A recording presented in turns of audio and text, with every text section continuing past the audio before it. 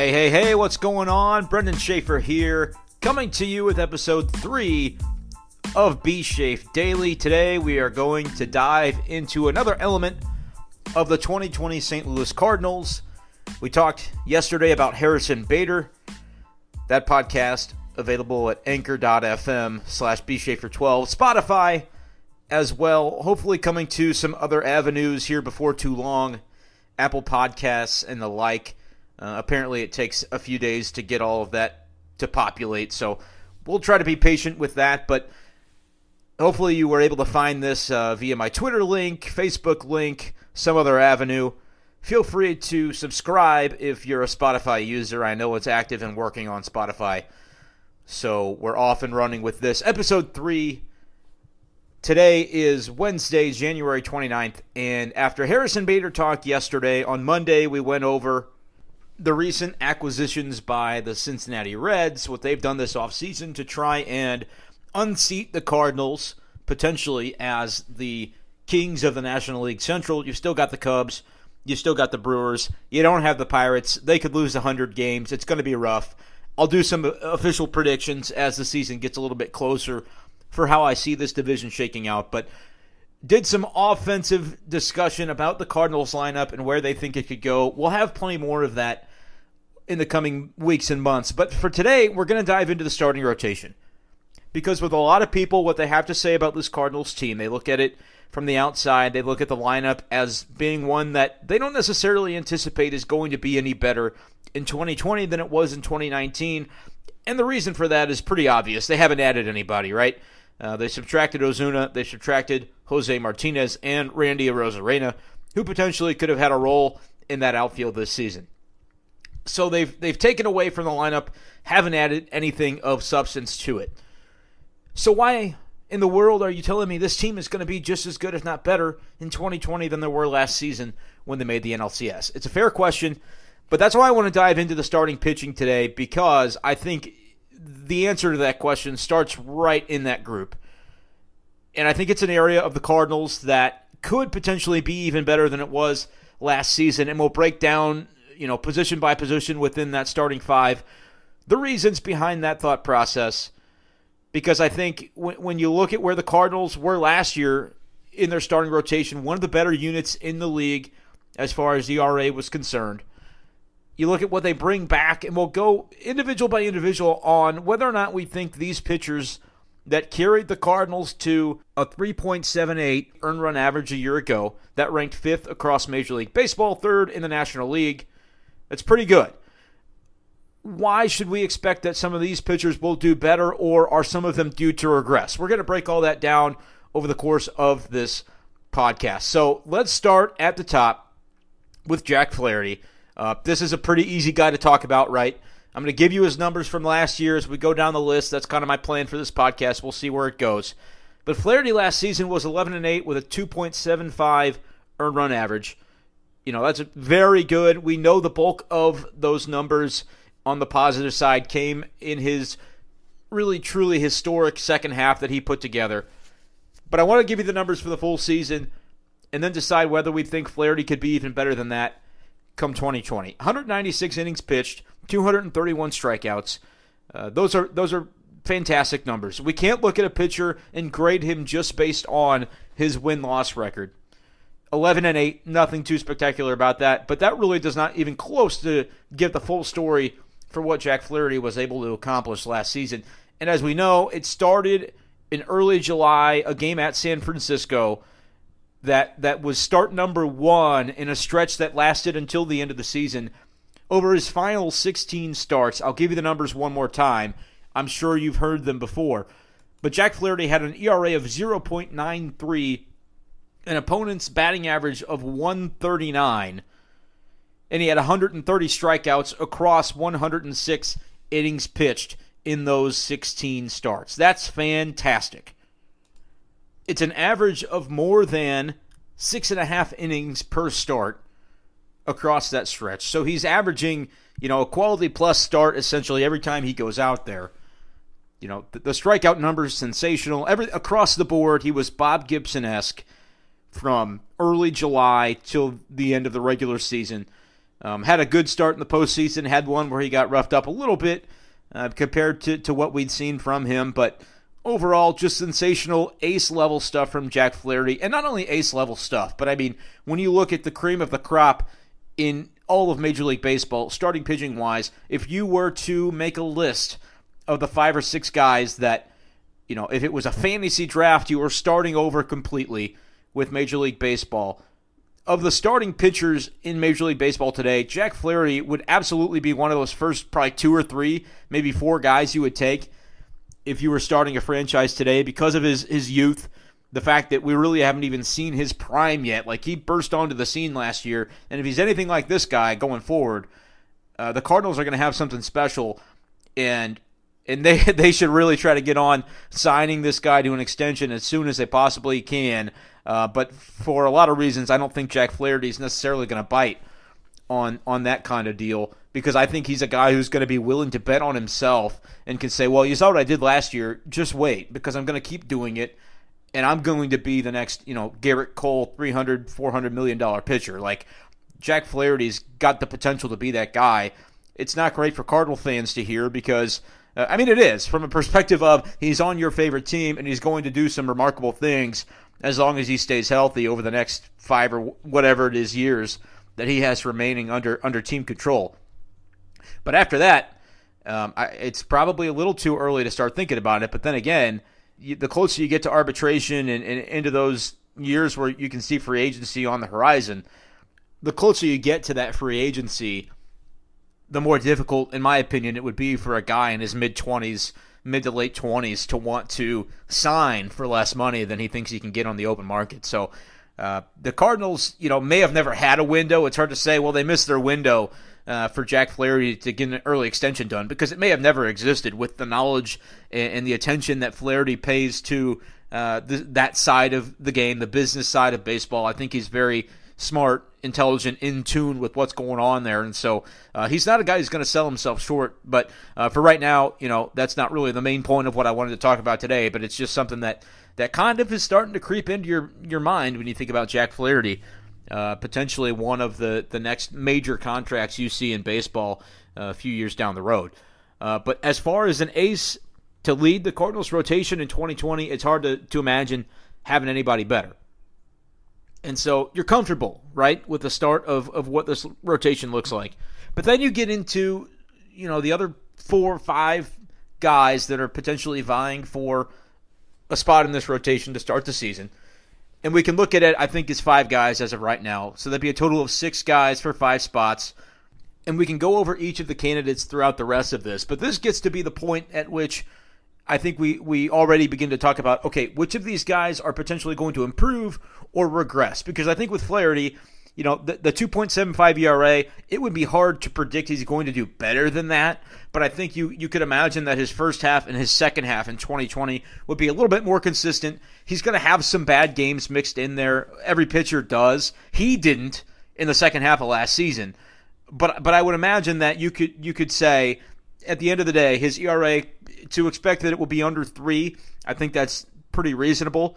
It's a high bar, but he just set that bar with what he did over the course of the second half of last season. So I'm not going to get too deep into what we expect from Flaherty, because, legitimately, if he does what he did the second half for all of 2020, he wins Cy Young, he wins MVP, he puts together one of, if not the greatest season in the history of starting pitchers in Major League Baseball. That's legitimately what he was able to do over the course of the second half. So I'm not going to dive too deep into what do I expect from him. I expect more of the same, probably somewhere around what his numbers were at the end of the season, but with a little more consistency to get there. It won't be, in all likelihood, a mediocre first half and a otherworldly second half. But after that, you got with guys like Miles Mikolas, Dakota Hudson, Adam Wainwright, 3 guys who were in that starting rotation a year ago, and you believe that they will return to that role in 2020. Are any of these guys due for regression? Can we expect them to put up similar numbers as they did last year, or perhaps even better? And that's kind of where we're going to be at with the Cardinals rotation, whether or not it can be a unit that carries this team again in 2020. I tend to believe that it can, And that's in spite of these next statistics I'm going to give you. I'm not a huge guy as far as fielding independent pitching is concerned. It's another statistic in addition to ERA, FIP for short, that a lot of people like to use because it indicates really with the three true outcomes what a pitcher had done. It's basically they try to remove fielding from the equation. And so if you're a pitcher that pitches on a team that has a really good defense, your FIP, in many cases, might be a little higher than your ERA because your defense was supporting you above what the expectation would be for a defense to do so, and so it made your numbers look a little better than they otherwise might have been. The same theory goes in the reverse. If you have a team that not so good defensively, your FIP might end up being lower or better than your ERA, and that would be considered you had an unlucky season, and you could be due for a positive regression. In the case of starting pitchers on the St. Louis Cardinals in 2019, they had, to their benefit, the best defense in Major League Baseball, especially on the infield, as far as the infield is concerned, because you look around the diamond, Yadier Molina behind the plate, Gold Glove finalist, Paul Goldschmidt at first, Gold Glove finalist, Colton Wong at second base, won the Gold Glove, DeYoung at shortstop, a finalist, and then at third base, you had, Carpenter, not the best defensive third baseman. When you had Tommy Edman over there, I think that was an improvement on the defensive side. But Carpenter was okay. I don't think Carpenter was as bad defensively as a lot of fans in their minds give him credit for. I think he was fine. Certainly has improved, I think, defensively compared to earlier in his career. But I'm not sitting here trying to trump up his defense. My point is, you'll have Carpenter at third, you have Edman at third. Either way, it's kind of so-so for Carpenter. I think you could call Edman a plus defender at third, but everywhere else on the diamond, you have rock stars essentially on the defensive side of the baseball. And so the Cardinals pitching staff benefited from that last season, and I see no reason that they would not continue to benefit from that going forward. And so that's why, from a blanket statement perspective of we're going to look in some of the individual numbers from these guys, I'm not sitting here thinking, well, everybody had a higher FIP. I mean, their FIP ranked 14th across Major League Baseball last season at 4.44. That's from starters that started games for the Cardinals. 9th in the National League, 4.44 fielding independent pitching. That's about a half run higher, really more than a half run, almost 2/3 of a run higher than the starting rotation's ERA, 3.78. But that doesn't necessarily concern me because I think that's the way the Cardinals are built to thrive within their starting rotation. Jack Flaherty, 231 strikeouts in 196 innings. You look anywhere else in the rotation, the guys they had last year, nobody was striking guys out at nearly that kind of clip. They were allowing hitters to put the ball in play and trusting their defense behind them to make plays. And so, number 2, we'll go with Miles Mikolas next. He was the opening day starter last season. Some people might have forgotten that, but when the season began, he was really the Cardinals' best starter is the way that was viewed, with Carlos Martinez shifting to the bullpen, started the season on the injured list. Mikolas was 9-14 with a 4.16 ERA in 184 innings. Only 144 strikeouts, 144. But that's the kind of pitcher he really was the year before that. He benefited the season before that from pitching smart, pitching to his defense, and he was an all-star because of it. But what happened in 2019 to Mikolas, obviously the losing record, 9-14, not what you want to see. ERA of 4.16 isn't bad, but for the number 2 starter in your rotation, you'd like to see a little bit more out of him. But what happened to Mikolas last season that really was a difference in a sub-3 earned run average and one that eclipsed 4 in the wrong direction was the home runs. It went from 16 home runs allowed in 2018 when he was so successful his first season with the Cardinals to 27 allowed last season in fewer innings, about 14 fewer innings because he just got over 200 innings the season before and then 184, so about 16 fewer innings that he threw and allowed 11 more home runs. His walks were still pretty good. That's one of his calling cards. Is his ability to command the baseball within the strike zone, not give away free passes. He walked 29 guys in 2018. Last season, walked 32. So, yes, not as good of a ratio because he pitched fewer innings. But all in all, you're not going to complain about that walk rate for Miles Mikolas or any pitcher, really. But I would say that on the whole, his numbers obviously declined because of that spike in home runs allowed.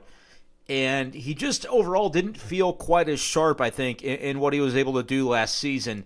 We asked him at winter warm-up whether he believed the league had adjusted to him a little bit in his second season, and he spoke to some of the frustration as far as a push and pull with hitters getting used to him in the game of cat and mouse that you have to play with hitters. So I think part of that played into what Miles Mikolas had as far as struggles in 2019. But another part of it that was pretty interesting in what he talked about at winter warm-up a couple of weeks ago was trying to get in tune with pitch shape and the shape of his off-speed pitches and his breaking balls, and trying to put those in a position to be as effective as they can be. And he said, the Cardinals staff got him some of the analytics and the numbers on that he wanted to have to be able to look at video and look at things and say, my slider should look kind of like this, so that when hitters see it, it breaks a little bit differently, or whatever the case may be. And he said there was kind of an adjustment that it sounds like he kind of regretted the way he handled some of this in 2019, because in discussions about his slider, he said he knows it was a little bit less effective. I think I shaped it a little too much like a slider. In 2018, it was shorter. Some people even called it a cutter sometimes. I think that's actually a more effective shape of that pitch as it does working off of my other pitches. That's what Miles Mikolas had to say about that. And as far as what he attributed that to, he actually said he made a more concerted effort at one point in 2019 to try and treat his slider more as a slider with a little bit more of a loop, a heavier break, instead of like the cutter-ish slider that it had been previously. And that was when he was more successful in 2018. And he said he kind of shot himself in the foot with doing that, because in his opinion, he made a pitch that was pretty effective, less effective, by trying to tinker with it a little bit too much. So I think that's interesting, and something that you could see out of Miles Mikolas that could be reason for a bit of a bounce back in some ways in 2020, if he kind of goes back to what he knows and gets more comfortable with his stuff, because it sounds like last season he was fighting some of that at certain times. But if you couple that understanding with some of the stuff he was going through, getting used to the league, adjusting to him, and then maybe in his process of trying to adjust back to the league was not so successful, I think a veteran pitcher like Mikolas, he's going to have an opportunity to come into spring this season, get a better feel for what he wants to do as a pitcher. The positive to Mikolas, he still logged innings for you last year. He was 184 innings. ERA was a little bit above 4 at 4.16. So he was still kind of a workhorse for you in that rotation, just not quite the high-end quality that you had seen in 2018 when his ERA was 2.83. I don't think is going to be quite that good this season, but I would say somewhere in the middle of those two performances is where I could expect Miles Mikolas to end up. ERA in the mid-3s to high 3s, about 190 innings as long as he stays healthy. I would imagine that home run rate should drop a little bit, end up maybe about 20 home runs given up compared to the 16 he had in 2018, the 27 he gave up last season. So I think he's going to be what you would consider a really solid number 3 and even an acceptable number 2 in a starting rotation. And if he's your third best pitcher in 2020 behind Flaherty and maybe somebody else that kind of steps up, that would be a really good scenario for the Cardinals. But as we saw last year, you kind of have it in your head who's the number 1, number 2, number 3, number 4, number 5, and those things can kind of morph and change as the season goes along.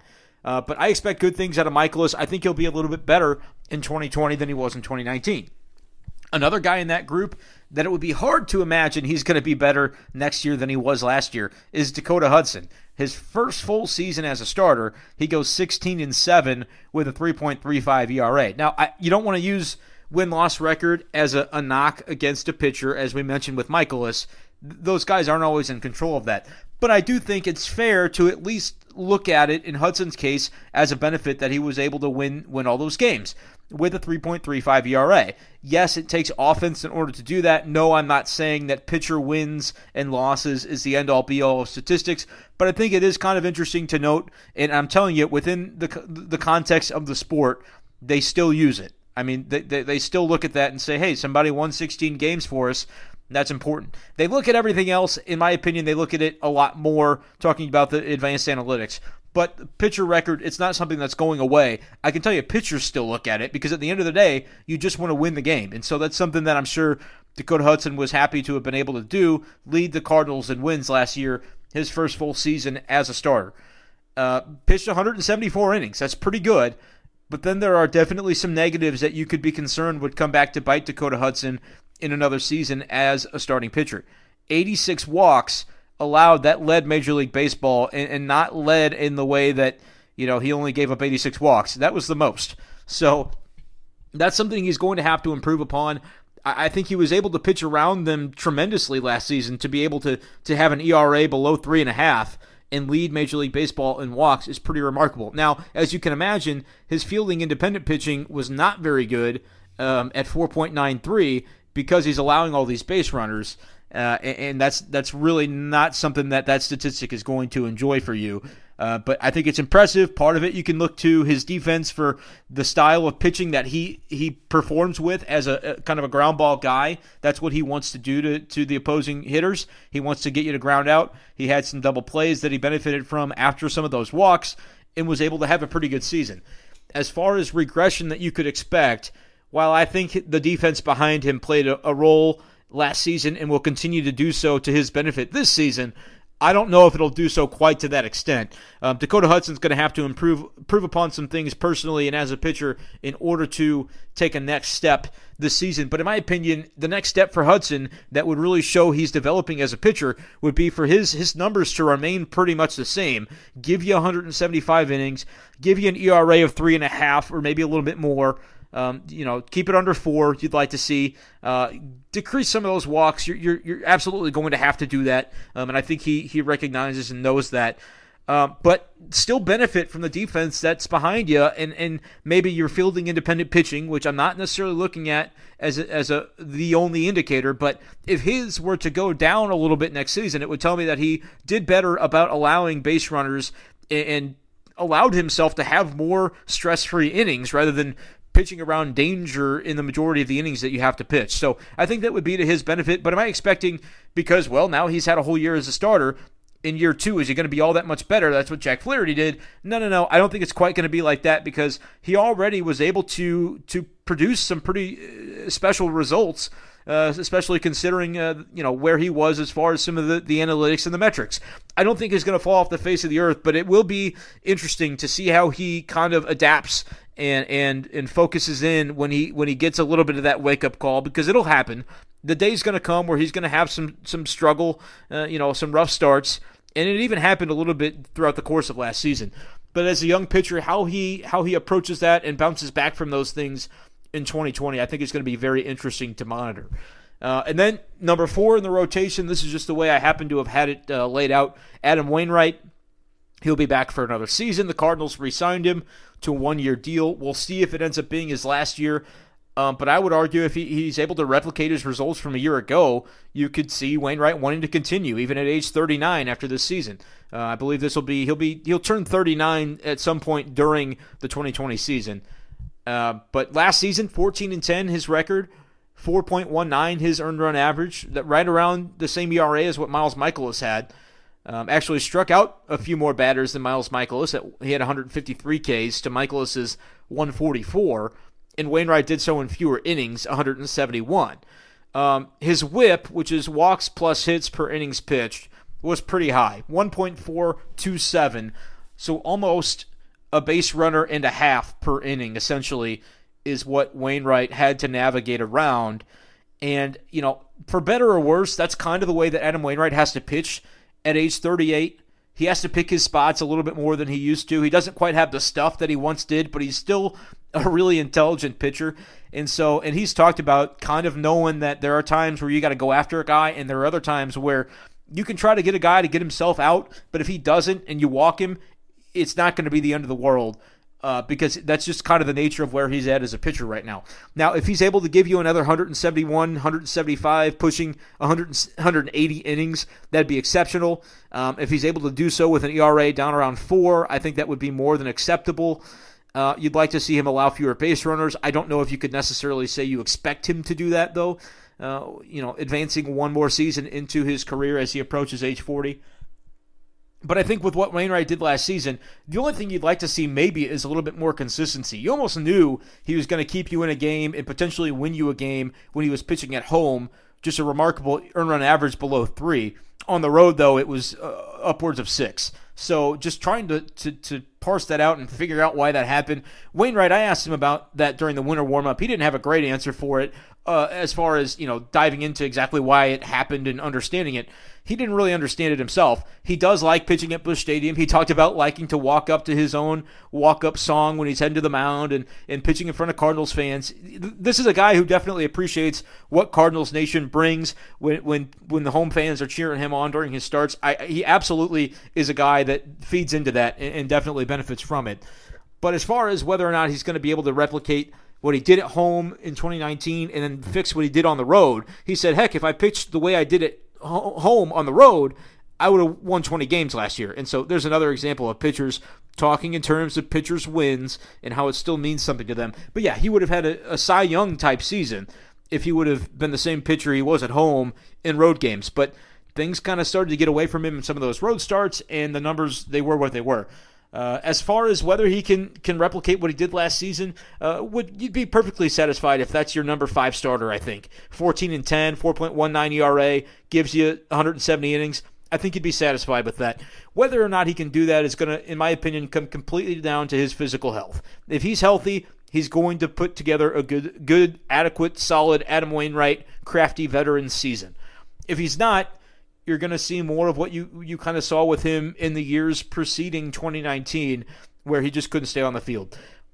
He had no issues with that last season. He had one stint on the injured list early in the year. It was not arm-related, though, and he bounced back from it very quick. I think he only might have missed one start. And so if Wainwright's health can hold in that fashion, I think he's going to be more than adequate for what you're going to get in the rotation. And then you've got one more spot to fill. Michael Wacha is gone. He's off to the New York Mets. From a rotation standpoint, that's not the worst thing. I think you'll miss seeing him around. You'll miss covering him. He's a good dude, and I hope he does well with the Mets. But his ERA last year, 4.76, inconsistency with being able to stay on the field. There for a while in the middle of the season, I think a lot of Cardinals fans soured on him because it just was not working, and they kept putting him out there in certain situations. Credit to him. I'm sure he was dealing with some physical stuff as he has throughout his career, but he fought through and did what he could and is now going to have an opportunity with the Mets to try and show what he can do and prolong his career. But certainly, Cardinal fans, I think, should be grateful for what he did in a Cardinals uniform while he was here. But the point of bringing him up is that that's the guy you're replacing, essentially, who performed like the 5th best starter in your rotation last season. Only made 24 starts or so. And so now, of the guys that are still on this list, Daniel Ponce de Leon could surprise you. Austin Gomber could surprise you. There could be somebody else that inserts himself into this conversation. But barring anything unexpected or just a rash of injuries that changes this entire conversation, and we'll talk about that in a minute because that's a real thing that I think the Cardinals have to be cognizant of.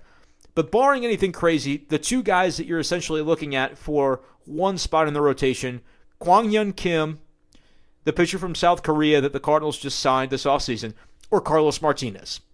The Martinez situation is going to be one that develops, and it continues to do so up until opening day. The Cardinals right now seem to think he'll be ready. He's raring to go for a return to the starting rotation, but time will tell is the only thing I can really say about that right now. And it's the only thing the Cardinals have been saying about it, too. They're not making any bold declarations because they would love to see Carlos Martinez in that rotation. But let's start with KK, and then we'll talk about Carlos a little bit after that. KK's numbers in the KBO, the Korean Baseball Organization, over there in South Korea, were pretty remarkable for what he was able to do in 2019. He's had a nice career there overall, but last season, what he's done most recently, he was 17-6 with a 2.51 ERA that encompasses 30 starts, 1 relief appearance, and 190 total innings, in which he struck out 180 guys. So it's not like he's just been a pitch-to-contact guy. That's close to a strikeout per inning, which the Cardinals, don't have a ton of strikeout guys. Flaherty has certainly been one. But after that, KK, if those numbers translate, he's pretty much number 2, I would think, in the rotation in terms of his ability to put it past guys. And only 38 walks to go along with that. So I think when you look at those numbers, obviously I haven't seen him pitch, but with what he appears to have been on paper, and he'll be turned age 32 during the 2020 season, so you could say he's still within that prime years, but you could see a decline begin as he starts his 30s and moves deeper into his career. But with what he has been on paper, I think that fits really well with what the Cardinals try to do, the way they combine what they do on the pitching side with what they do defensively to support those pitchers. I think KK could end up having a really sneaky good season if he wins a spot in the rotation, which I would like to see him do. Now, if he does, it means somebody else probably got hurt. And I say it every year going into spring, someone is going to get hurt. I won't tell anyone how to be a fan, but if you get into that mindset early enough, it'll be less painful when it ultimately does happen. And you say, oh my gosh, I can't believe it's, mid-February and we already lost so-and-so. Don't know who it's going to be, can probably tell you it's going to be someone. And so it's worth just getting into that mindset. But I think regardless of the circumstances, I'd like to see KK get a shot in this rotation. And it's obviously something the Cardinals told him he'd have the opportunity to earn. Otherwise, I don't think he'd have signed here. He's willing to pitch out of the bullpen, but I think his preference would have to be to pitch in the rotation. And so then it boils down to Carlos Martinez. He definitely had a valuable role last season as the team's closer. I don't want to completely discount that, but as we can talk about in a future podcast, and I've written about it as well already this offseason, I think the Cardinals bullpen would be okay without him. I think they've got enough guys down there that could fill that role and could backfill in the 8th and 7th inning and have things be okay, especially if you consider that Jordan Hicks could and likely will be returning by, let's just say the All-Star break, late July, mid-season at some point in time. So I think the bullpen could be okay without him. But what he did do as a reliever last season, 3.17 ERA as the closer, the primary closer. He was the Carlos coaster at times, but he ultimately did have pretty good success on the whole for the entire season in that role. But honestly, if the Cardinals were to add vintage Carlos Martinez as a starter back into this rotation, it would go to another level. We already talked about Flaherty. If you expect and agree with me on the potential for improvement for Miles Mikolas to be at least a solid number 3, right? If he's your number 3, you could probably count on one hand the rotations across Major League Baseball that would have a better top 3 than Flaherty at number 1, Carlos Martinez, vintage Carlos Martinez, what he's been when he's been a full starter at 2, and then Mikolas at 3 with Hudson and Wainwright filling in. But that top 3, I think, would be pretty dynamic. And then potentially, again, I think KK could be a guy that we're talking about, wow, what a season he just had a year from now, if he gets that opportunity. So I think I like where the Cardinals' depth is in their top 6 in their rotation for sure. But just a little bit of a deeper dive into Carlos Martinez, because I think sometimes it gets lost in translation. It gets lost in, the fans remember him as a closer who, caused your stress levels to rise and caused you some cardiac issues when you're watching Cardinals games when he's pitching the 9th. But what he did in those 3 seasons from 2015 to 2017, and people complained about him then too, which we can. That's a whole different conversation of why people weren't satisfied with what he actually did. Is it off the field stuff? Is it the different rumors you hear about what he's doing, showing up late to games, things like that? Which all that was a little bit more recent than these seasons when he was a full starter. That was part of the reason, some of his tardiness issues and things like that the Cardinals, at least in their mind, the reason that they said was switching him from starter to reliever was because of some of that in 2018. But from 2015 to 2017, if you look at his numbers, those were his only 3 seasons as a full-time MLB starter. Carlos had a 3.24 ERA and logged 580 innings, which is an average of 193 per season. 575 strikeouts, which is nearly 1 per inning. In his FIP, fielding independent pitching, 3.59, which, a little bit higher than his ERA, but not by much, indicates that he was pretty legit in what he'd been doing. Those are really good numbers, like ace-like numbers, with him allowing less than a home run per 9. 126 was his ERA plus. If you look at just a way that they measure ERA and try to account for ballpark, account for all these things to factor in how they compare, how a pitcher compares to everybody else league-wide. 100 would be league average. He was 126. So that's 26% better than a league average starter for those years. So, I mean, that would be pretty exceptional to add to this team. And I think if they're able to do it, which time will tell, that kind of plays into at least a little bit of my thought process behind why I think the Cardinals could still have a really good season in 2020 despite not adding anything. You know, for everyone looking at the lineup and saying the Cardinals are due to regress overall, you know, this right here is the reason I'm not so sure about that. You know, everybody would like for them to be a juggernaut. I understand that.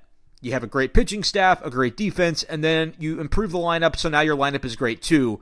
And that takes you from NL Central contender, or maybe even the favorite, which they could still be, to World Series contender, or among the teams that you could count on one hand and say, these are the favorites to win it all. The Cardinals are on that list. And a trade for Arenado would do that. I would agree with you. But we really don't know what the exact ask from Colorado is. We've talked all winter about how difficult that would be to come down. The front office of the Rockies can be difficult to work with. They're constantly changing their minds, it seems like, from the exterior on what they want and when they want it and why they want it. If it's simply a matter of taking on the contract and the Cardinals are unwilling to do that, yeah, that's a bummer because Arenado would be a great fit. Absolutely. But if you look at the team that they actually do have right now, I think it's reasonable to anticipate the Cardinals being contenders even still based on playing a similar style of baseball to what they played last year, pitching and defense. I think with this rotation, even without Carlos Martinez, you slide in KK, who as a lefty I think could bring you a little bit of a different element that would be a positive. I think that's even if Carlos, you know, is your closer, whatever the case might be, he pitches out of the bullpen. I think the Cardinals would still be in that position to where I'm comfortable saying I think they're a contender this season, at least to win that division, at the very least, perhaps sneak in with a wild card. It's not ideal. You'd love to say they're going into the season as World Series favorites. It's not that, but they do have an opportunity to prove some things. You know, if the guys like Dylan Carlson and Lane Thomas, some of these guys emerge and have an opportunity to take the lineup to another level, and that would have to come in conjunction with some of the incumbents showing the type of internal improvements that the Cardinals keep touting and saying that they're going to have this year. You know, you would need both of those things to happen. But I'm looking at the potential of this pitching staff, and I do see some really good things. You know, I think there's a lot to like here. And there is more margin for error when you're pinning the bulk of your hopes on your starting pitching and trying to basically say that's why we're going to be good this year, because that's where the most injuries are going to strike, in my opinion. I think it's inevitable. Again, I've talked about it a little earlier in the podcast, but last year it was Carlos. Who knows this year who it's going to be? But outside of the Carlos thing last year, the Cardinals were actually surprisingly healthy in the rotation in 2019. Waka had some issues, Wainwright the quick IL stint, but by and large, pretty healthy. You can't necessarily expect or anticipate that will happen again this year. And so that's kind of the risk you run by saying we're gonna stake our flag right here on starting pitching mountain and say that's why we're going to be good. But I think if you look at the depth of the options, I think you've got 6 pretty good ones. We can get into the deeper depth when spring comes around and we see some of those guys pitch. But right now I think you've got 6 guys that you can feel pretty good about. And that gives me reason for optimism if I'm a Cardinals fan, in spite of what we've seen on the offensive side of things, the fact that they haven't added anybody. You know, in the Cardinals' minds, I think they're going to look and see Lane Thomas or Dylan Carlson or Justin Williams. One of these guys is going to be an above-average left fielder or perhaps even center fielder if Bader struggles or Fowler struggles. But mostly wanted to focus on the pitching today. I'm interested to hear your thoughts. If you agree, disagree with me, you can feel free to let me know on Twitter. If you get this far in the podcast, send me a message anywhere you can reach me. I'd love to talk over things with you. But I'm going to try to cut it off here. Went a little bit longer than we did on the first couple of podcasts. Normally going to try to keep these things under 30 minutes, but with going over the entire starting rotation today, just had a little bit more to dive into. Didn't want to sell anybody short or cut anybody short when I talked about my expectations for their season going forward into 2020. So I appreciate you guys for joining me once again. Thank you so much. Make sure to subscribe wherever you listen to your podcasts. As time goes along, hopefully I'll be able to get it to more places. I know it's not on Apple yet, but we'll get it there. But thanks for joining me again, guys, and I will talk to you tomorrow.